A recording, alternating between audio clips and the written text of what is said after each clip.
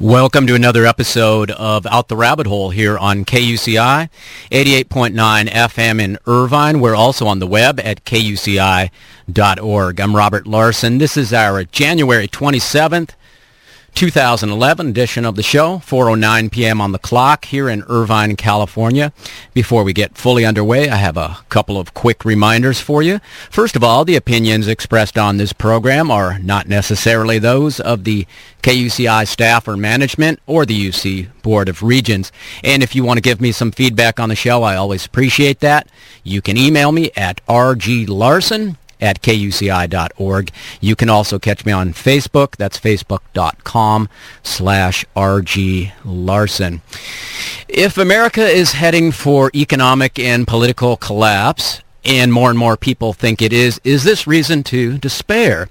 Or is this an opportunity to replace it with something better, something that works for everybody?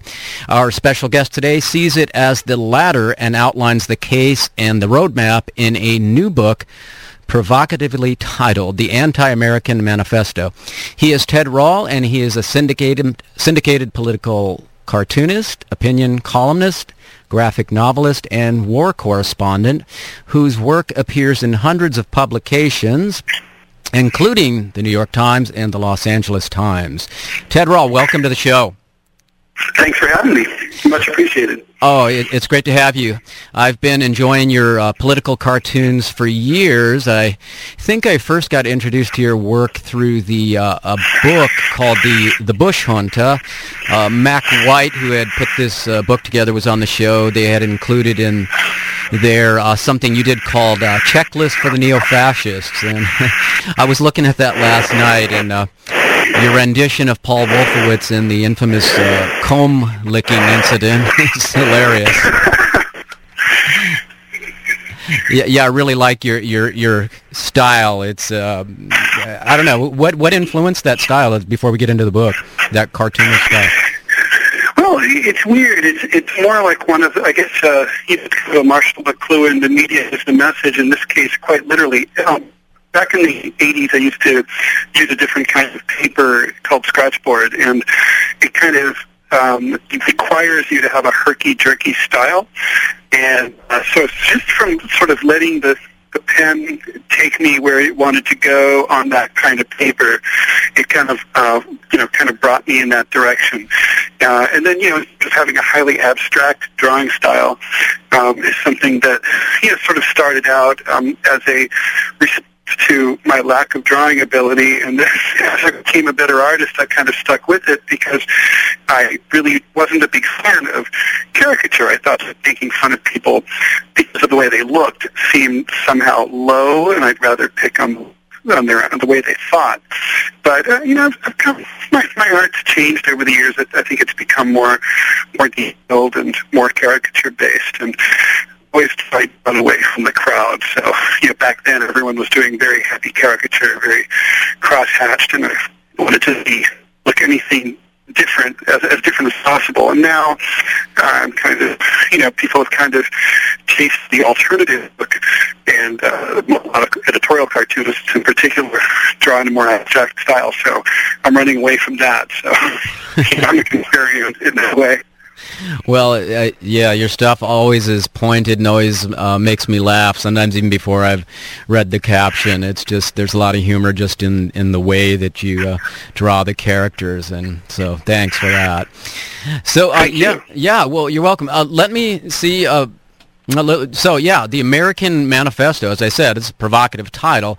Can you explain what you mean by that? Anti-what America has become, anti the corporate state, anti the empire? What do we mean by the anti-America manifesto? Well, anti-American in the way that, like, people who use the words anti-American would mean. The people who say that when people accuse someone of being anti-American, then what they really mean is that they're opposed to the existing power structure and the existing economic structure and and system of governance that supports it. And in that sense, the book is radically anti-American because it calls for the change and removal of the existing political and corporate capitalist system to something better, and to do so immediately, right away, us, not in the future, not someone else, but us and now. So in that sense, but of course, obviously, in terms of being this is, in my opinion, I'm very patriotic and very in favor of the American people. So the American people, if they do this, will live much better than we do today. Okay, great. I like that. Yes, anti that corrupted, nasty, ugly system that we have, and pro the American people and giving them a life that would be much better. So let me see if I have this right, what you're saying in the book. The system is almost certainly going to collapse. The right wing, in many ways, is poised to jump into the breach. Unless we want to see a more overtly racist and murderous system than we already have, or an extreme gangster oligarchical system like Russia's, we're going to have to get ready, be ready to fight. Is that it? Well, yeah, that's exactly right. We need to. The system is headed towards collapse anyway. So, standing by and doing nothing is just not a viable option. The system, there's so many comets headed toward the Earth that you don't even really know which one is going to head first. And, I'm using that as a metaphor. Will it be environmental collapse? Who knows? Could be. We might just be walking down the street and no longer be able to breathe, or we may just run out of food. But it could be, a worldwide economic collapse due to the immense record disparity of income and wealth in the West and in the United States in particular. It could be just a simple seizure of capital as the failure of the credit markets sort of collides with the failure of the consumer-based economy. It could be massive blow from America's military misadventures. Who knows? I mean, it could. I'm guessing it'll probably be something that really none of us has even thought about. But if you either are going to, people either have no instincts or they do have instincts, and the people who have no instincts feel like anything is different. They just feel like, well, this is a cyclical downturn. It'll turn around. That's what always happens. We'll move on. The people who do have instincts can feel it in their bones. You just know it's coming. Now, you just don't know exactly how it's going to go down. But the United States has been cruising for the better part of 150 years, and we're getting our comeuppance now. And obviously, the economy seems to be front and center at what's going on. I mean, the depression continues to worsen. The system is laughably telling us that we're in a recovery, which is hilarious. We were never even in a recession. This has been a depression since at least '08. And, if we do not do something, what we're going to end up with is some kind of, similar to The Handmaid's Tale by Margaret Atwood. We're going to end up with a religious theocracy mixed with corporate slavery. If we do act, we can build something great. I mean, the United States is the richest country that has ever existed in the history of humankind. And there is no reason why we all can't share the blessings and good things that are here, and also start to ramp back the rape and pillaging of the earth that we have such a disproportionate responsibility and blame for.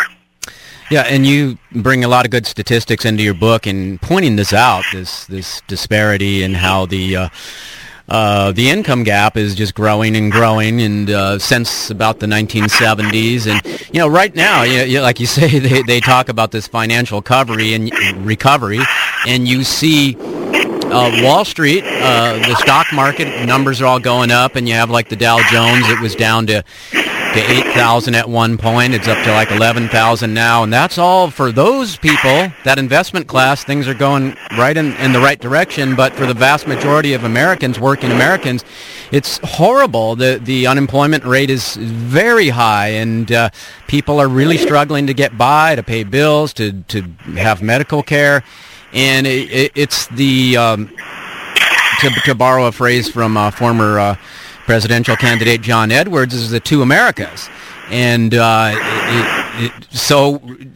and there's just this absurdity in the media, and just this sort of pretend that this isn't how it is, and that we're all together. They think they can talk up the economy, which is just hilarious. But you know what's even funny is even within the puffed up, artificially high stock market, there's still kind of an interesting number there that people don't think much about. You know, the stock, as you pointed out, the Dow is now hovering between 11 and 12,000. Well, you know, the Dow was hovering between 10 and 11,000 10, 11 years ago. Now, let's say you're a member of the class. What that means is quite literally that your investments are 10% on average, more than they were 10 years ago. It's a 1% annual gain. Now, 1% is very impressive when you consider the fact that the real inflation rate is somewhere between 10 and 15 a year. So even those people are being burned, not nearly as bad as the rest of us. But this economy is really not producing anything for anyone, even on the upper tiers. They just have more to draw upon. They have more power to exploit. But the truth is, that's kind of one of the reasons that you can see the overall unsustainability of the system. It's not just that the poor are getting squeezed, which is of course happening, and it's just an outrageous rate. But it's the fact that, like, really overall, it's not producing. And so many of these people at the top are not even benefiting from this situation. Is that what you're saying? I'm saying that they are just not getting killed as badly as the rest of us, but they are very worried. I mean, I've met people who either are running hedge funds or are running or who are running small portfolios, in the 6, 7, 8, even 8 figures. And they'll say, that it's pretty crazy. They've gotten destroyed. I know about one guy who was running a fund that was worth about $50 million. And that fund is now today worth about 34 after a few years of conservative investing. I mean, rich people are getting burned. The market is taking away their money too. So the overall system is very unhealthy. Basically, it's like the dog is very sick. And, right now maybe the fleas are doing better than other parasites. But the point is the dog is not doing well. It's going to die. And it's, we're just not all dying at the same rate. So even though many of these big corporations, they are seem to be still quite invested in the system and have been putting more money into the political system than ever, you're saying that they're not particularly happy with it either, and they would like to see big changes? That maybe. Yeah, well, I think what they would like to see is ideally they would like a system that was more faithful. Many wealthy people really would prefer something closer to a social contract, closer to something that FDR created. They want to see capitalism from itself. They know that if you squeeze the goose that lays the golden egg, like the two-thirds of the economy being based on consumer spending, if consumers don't have money, either through their paychecks or through credit cards, they're not going to buy anything. But the rich aren't stupid. They know that. The problem is that there's a split within the ruling classes for which way to go towards a reformist agenda or to go towards a more voracious, classically capitalist rape and pillage model. And in recent decades, particularly since the 1970s, the rape and pillage model has been dominant. But there's still a split in the ruling classes, and I suspect that when the crisis comes to the fore, there's going to be an attempt. Most people will discredit the rape and pillage types will be discredited, and you're going to see the, revived argument on the part of reformist capitalists to try to reform the system internally. What I'm arguing in the book, though, is that this is the final crisis of late corporate capitalism, and that they will not prevail. This is not going to be, they're not going to be able to achieve concessions in a timely or adequate manner that would be able to put the working class and the middle classes back into the driver's seat and give them enough money to, first of all, prevent them from revolting, and secondly, fuel the economy. So I think this is kind of, but there is a split. I think the split is a footnote in the greater scheme of things, but it's still worth knowing about. Okay, and so you think, I'm sorry, the phone was breaking up there a little bit.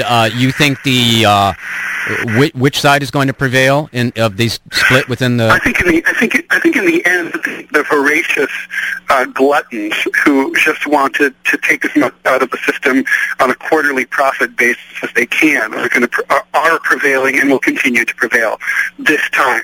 In the 1930s, there was the split also between the FDR New Deal approach and the more, the old trusts approach of just getting as much as they can.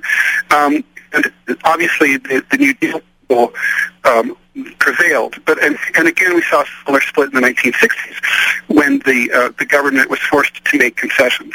But that's just not going to. I don't think that split is going to go the same way in the future. Okay, and so then we are going to get to quite a crisis situation, and things going to get nasty and ugly. And you're saying those of us who are not part of that crowd, those of us who have progressive, liberal, left, or libertarian, classic libertarian leanings, and believe in the best for all and all this kind of thing, that we need to get prepared for this, and we need to be able to do some of the things we've already been doing, but be willing to also take another step. We need to put the fear of God, to use a phrase, into these elites, that we need to be armed. And can you go into that a little further? Well, yeah, I think obviously the Second Amendment does give every American who's not a felon the right to own a firearm, and I think it's something that should not be left entirely to the right wing. If there's a current, obviously there could be civil war, and in that situation, obviously the left should be armed. That's the right, ideally, much better. So I think that's something that, both from a personal, individual safety perspective, people should strongly consider, and from a political perspective, for the very same reasons, really. There's like the people at the Tea Party argue, that the government can take our freedoms. Well, they're right about that. And that's not the right wing thought. That should be just common sense. Mm-hmm. And of course, obviously, the Tea Party themselves weigh our freedoms, but that's a different discussion. Right. Well, you say in the book that the Tea Party and some of these really sort of crazy right-wing militia groups, that we don't have to agree with what they're about, but we can potentially see these people as allies, and that there is a general dislike for the establishment. Yeah, it's important not to be too segmented. As it is, the left is ridiculously split apart along ideological lines. Socialists don't get along with anarchists, who don't get along with communists, who don't get along with leftist libertarians, who don't get along with liberal Democrats, who don't get along with progressives, and so on and so forth. And it's really, but I would say that, like, when you're going up against a violent, hegemonic, incredibly and powerful state, you know what friends you can get. And if you can get your friends, and I say, if you get allies even on the far right, why not? You don't have to govern with them. Right. Are you still there? Yeah. Yeah. Yeah, we're having a little trouble with the phone here. Are you hearing me okay, Ted? I am, yeah, no problem. Okay, let me try to bear with us for a little bit longer. If it gets worse, we may have to go to a little break and then try to call you back and get a better connection. But, so you're saying, you used the example of a lot of previous revolutionary movements, and that there were many groups working together who really pretty radically disagreed with one another.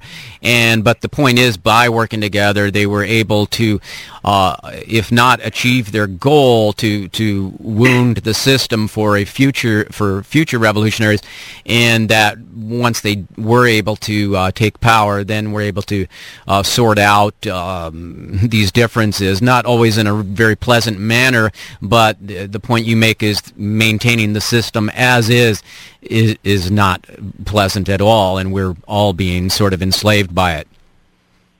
Well, yeah, look, what I'm arguing is that we need a revolution. Will that revolution work? Maybe not. Will it lead to something worse? Possibly. But consider the alternative, to live without hope of a better future. What could possibly be more depressing or grim than that? Who wants to sit down with like a 6-year-old child and tell her or him, you will never live in a society that does better than we're doing now. And in fact, it's just going to get worse and worse. Congratulations. Going to be your life until you're 60 or 70 or 80 or 90. It's absurd. It just seems obvious to me, and I think to most people, that the struggle to improve our situation, to create a juster and fairer society, to try to do better by ourselves and by the creatures that we share this world, this planet with, and to try to live as fairly to each other as possible. It seems to me like that's something that people ought to be working on all the time, and it should be our number one priority, not something that we just sort of set to the side and give up on. Otherwise, what kind of worthless layabouts are we? Right.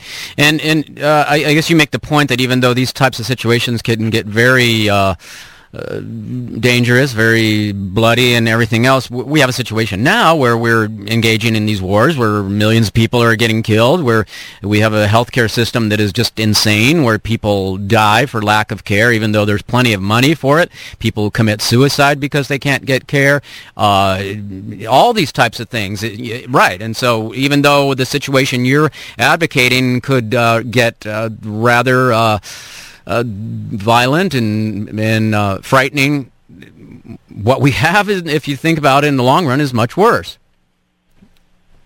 Well, yeah, it's interesting is that anti-American stuff has from those on the left that I would say it certainly allows for need when necessary among revolutionary forces. And people say, like, no, we've got to be anti-violent no matter what.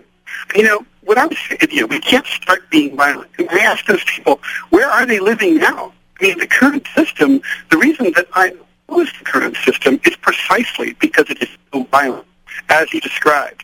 The current system is overtly murdering hundreds of thousands of people in pointless, unnecessary wars, and it is literally just as covertly murdering hundreds of thousands of homeless people and sick people by not giving them the care that they need.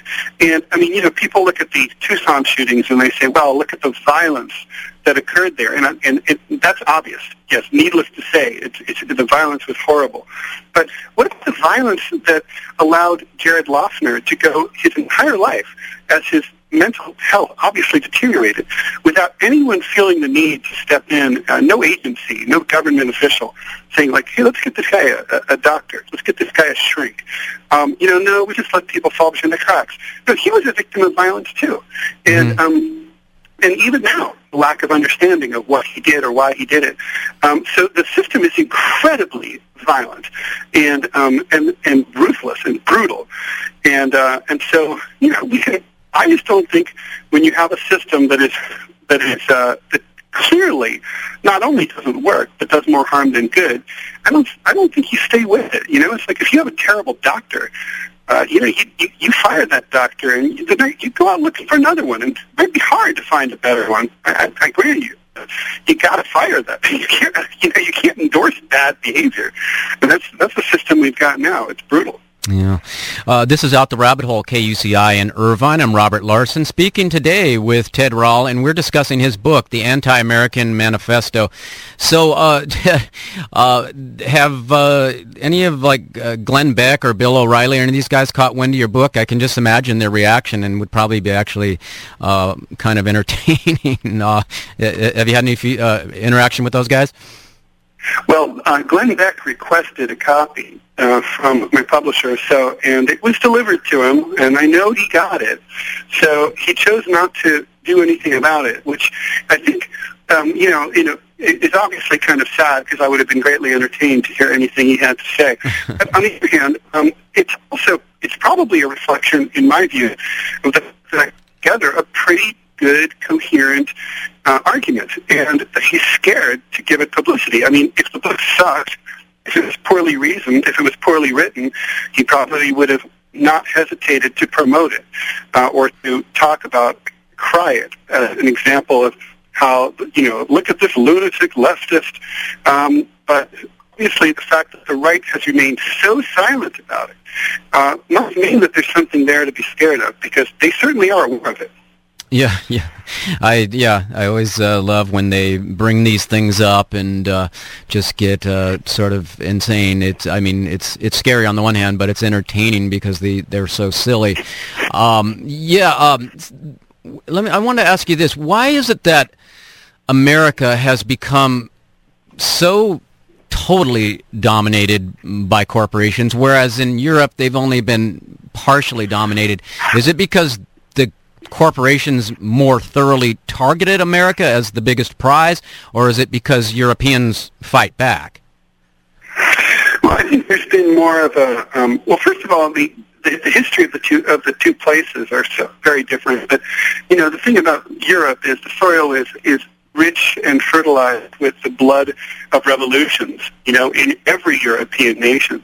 So the balance generally between the people and the ruling classes is tilted less severely towards the ruling classes over there than it is here. It's still, obviously, they're still the ruling classes, so they're still in charge. But they're a little bit more, and the working classes and the proletariat generally just have more of a they have more ability to push back. They can close, they can shut down France. Even though only 6% of French workers are members of labor unions, when a union calls national strike, the country shuts down, because people who are not members of unions also respect those picket lines, and they go on sympathy strikes, including students who walk out of school. So they just have that history working for them. So I think but over here, labor has really been ruthlessly crushed. Even though there's, I think, 13% of workers belong, or is it 11? It's either 11 or 14. I'd have to look up. Americans belong to unions. The unions have been co-opted. They're wimpy. There's no, there's just less class consciousness over here. And obviously, we haven't had a respectable revolution over here, really, arguably, ever. Although we've come close a few times in the 60s and in the 20s and the 30s. It's just certainly, I think it's just the history. I think we're just tilted so far, so severely in their favor. The irony is, I think that makes the United States more vulnerable to a political uprising than a European country, because the rate, the pressure is on so much higher. If I were trying to preserve the system, I would, I think liberalism does more to promote capitalist exploitation than conservatism does. But so it's kind of hilarious. I mean, if I were a mercantile capitalist, I would definitely be a liberal Democrat. I don't know why they're not wildly popular with the ruling classes, but just that. Well, because you're saying you're like a liberal democratic system, it allows capitalism to flourish because it doesn't try to go too far with it, and it puts it in check, and yet people are still able to make huge profits. And when you go too far the other way with this extreme right sort of agenda, you can make these huge profits in the short run, but then the system will quickly collapse. Is that right? That's exactly what I'm saying. And consider the last years, right? Nearly 20 million Americans lost their homes to foreclosure. Now, hundreds of thousands of them, and this is kind of incredible, were literally thrown out of homes that by banks they had no relationship with whatsoever. In other words, not only did they not even have a mortgage in the first place, they literally didn't even know the bank. They didn't have a checking account. They had nothing to do with them. And the banks threw them out using forged paperwork. Now, I don't know about you, but if somebody throws me out of my home because, within a matter of months using forged paperwork and I'm being out on the street with my family, I am pissed off. I am now at war with the bank and in at war with the system that fails to stand for me because the courts are not working for me. The politicians don't care about me. So at that point, I have nothing to lose. I hate them. I hate all of you've got 20 million people like that. Or, let's just say like 19 million of them just suck it up and take it. But still, do you really want to have, if you're running a million really angry people, that's exactly kind of, it repeats itself across the board. Today, I was reading in the New York Times about people who are veterans who were foreclosed upon while they were serving in Iraq or Afghanistan. Now, that's against the law. There's a law that literally says, if you run into trouble because you've been deployed, federal law says that you just can't foreclose upon. They have to figure out some way to let you keep your home. You can't keep it out. But the banks didn't care. And people, the wives of these men and servicewomen who were serving overseas, they told the banks about the law. They hired a lawyer. It didn't help. Now, again, the enemies of these people, and it's happening every single day. So, liberal Democrats would, try to prevent that sort of thing and avoid pushing people too far, desperate people with nothing to lose. But that person with nothing to lose in the capitalist system is just a loser. But in a revolutionary situation, that person is a revolutionary. Right. You can give yourself an instant promotion. Yeah, once you've got nothing to lose, there's nothing to be afraid of. And, and it's, you talk about a revolution and being at war with the banks. It's like, I always like to look at this, and I think you also say this in the book, is that they've declared war on us. It's just a matter of we need to start fighting back. And, sometimes I'm surprised that people aren't already storming Wall Street with torches and pitchforks and surrounding the headquarters of Goldman Sachs, Wells Fargo, Chase, Citibank, all these guys. I mean, do you think that we're not too far off for things getting bad enough that the rage level will rise to that? I hope so. I think it's impossible to know, like I said in the book, it's impossible to know how this is going to go down and what's going to happen first. Certainly the banks deserve it. Certainly the corporations, these voracious corporations deserve it. In our contempt and our hatred, but it's obvious that when you have we have 90 million Americans structurally unemployed. In other words, people who just will never work because there just aren't jobs for them, and they run out of unemployment. They're out of options. Some of them are on permanent disability, but the point is the system can't create jobs for them. In a country with 300 million people, that's staggeringly high. I mean, that's third world. And the thing is that the system has been doing a good job of covering it up. But you just can't have that over time. I mean, people ultimately, if you're going to have them not work, you have to give them money not to work. You have to do something. You can't just, people need to eat. The hungrier they get, the more homeless they get, the more angry they get.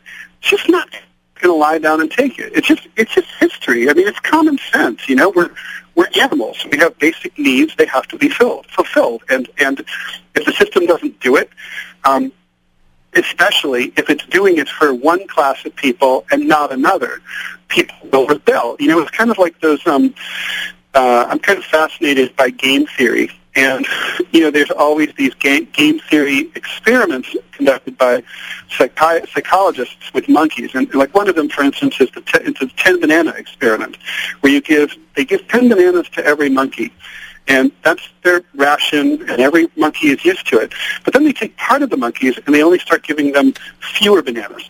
And what they find is that the bananas will, if they give a monkey who's used to getting 10 and is watching other ones get 10, but they give him 7, he'll grumble, growl, but he'll eat them, and that's it. But if they give him 2, he'll reject them. He'll throw them away. He'd rather eat nothing, and he'll go crazy and start shaking his cage and be really violent and furious and never get over it. He won't accept any more. And he'd rather have nothing. And in fact, they kind of found that with monkeys, the magic is 5.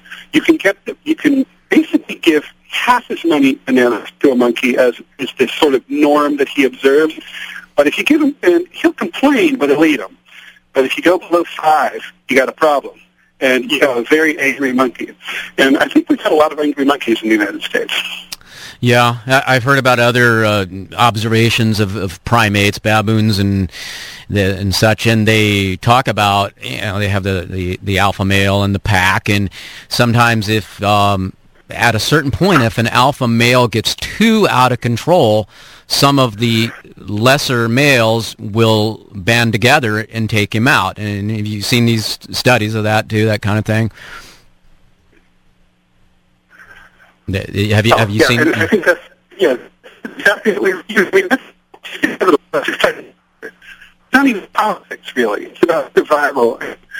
And okay. Are you still there, Ted? Yeah, man, the phone's breaking up, and we're you know what?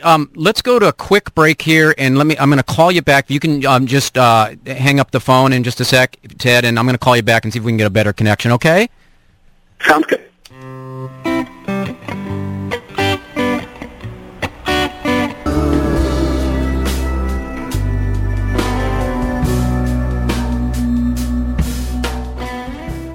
Welcome back to Out the Rabbit Hole here on KUCI in Irvine. I'm Robert Larson.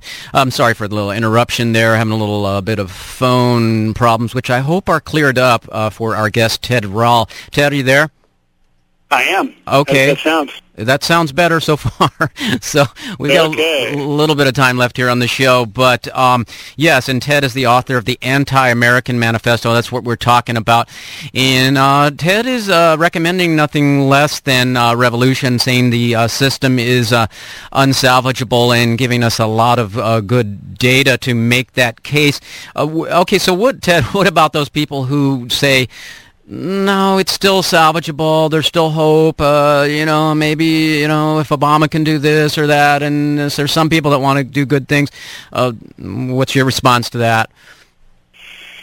Well, I would ask them for their empirical evidence that the system is reformable. I mean, if the Obama election has proven anything, it's been that the system is impervious to reform. I think Barack Obama is about the best president that this system is going to allow to be elected. He's about as far left, and I kind of have to choke on this when I say it, but he's about as far left as this system is going to allow. He's about as smart that the system is going to allow, and he cares about as much about you and me as the system is going to allow. And if you're sitting there listening to me and saying, God, but Obama doesn't care about us, and he's not left enough, well, you're right. And that's about all we're going to get. I mean, let's look at the last 2 years. Obama and the Democrats enjoyed the biggest congressional majority since, I believe, 1918. Now, we both know that the Democrats and the Republicans have been able to push through substantial far-reaching legislation with far smaller majorities, whether it's George W. Bush with a bare 50-50 Senate, or Ronald Reagan in the 80s, or for that matter, LBJ with the War on Poverty.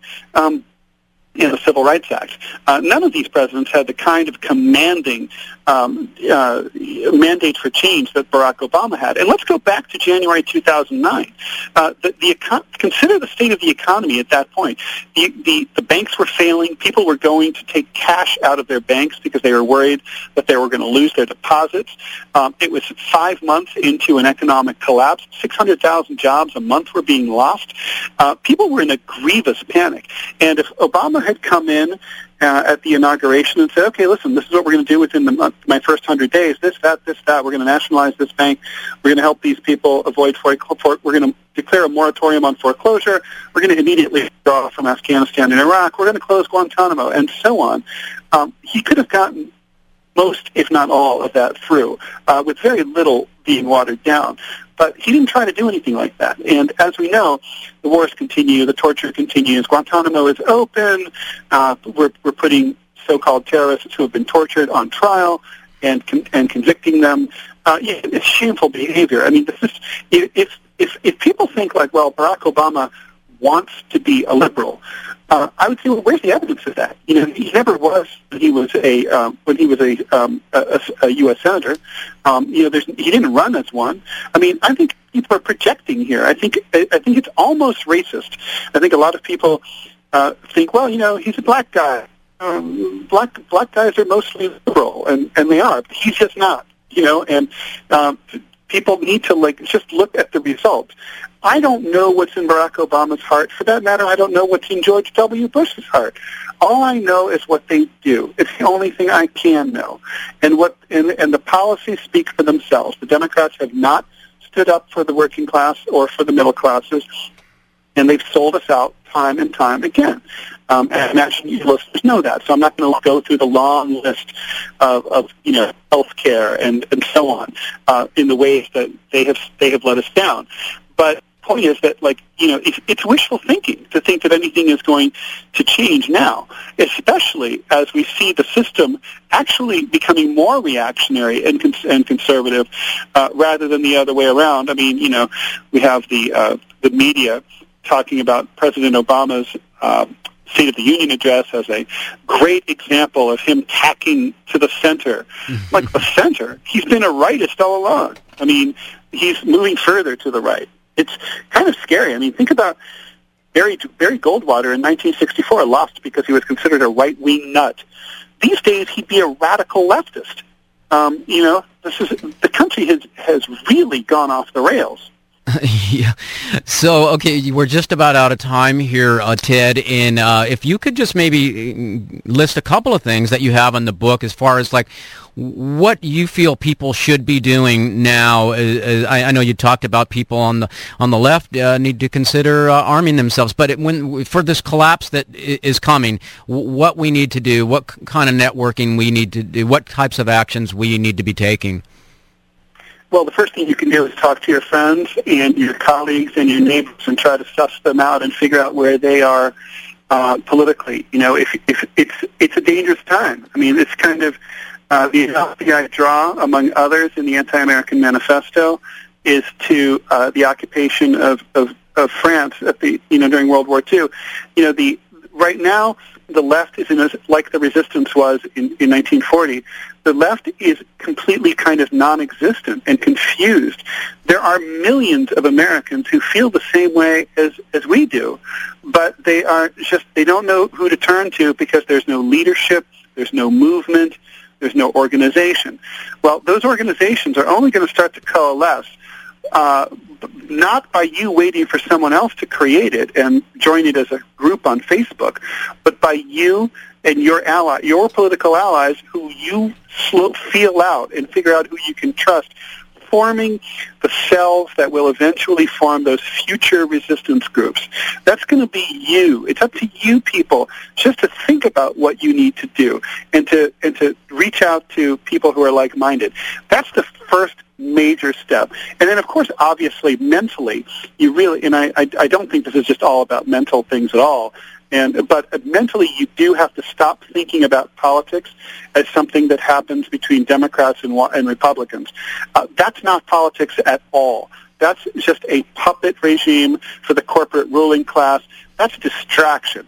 Politics is something that happens at Starbucks over coffee. It's something that happens over the water cooler at work. It's something that happens when you talk to the guy next to you at the unemployment office or on jury duty. Politics is something that we all need to do all the time, as they do in other countries. And the D's and the R's and voting and all that stuff, that's just a waste of your time. You have to start thinking about politics as something that you do personally. All right, Ted Rall, is there any information you want to give out to us, websites or anything else related to your work? Sure. Feel free to check out my website. There's cartoons and columns and animated editorial cartoons, and obviously you can buy the book and other books there. It's just Rall.com, RALL.com.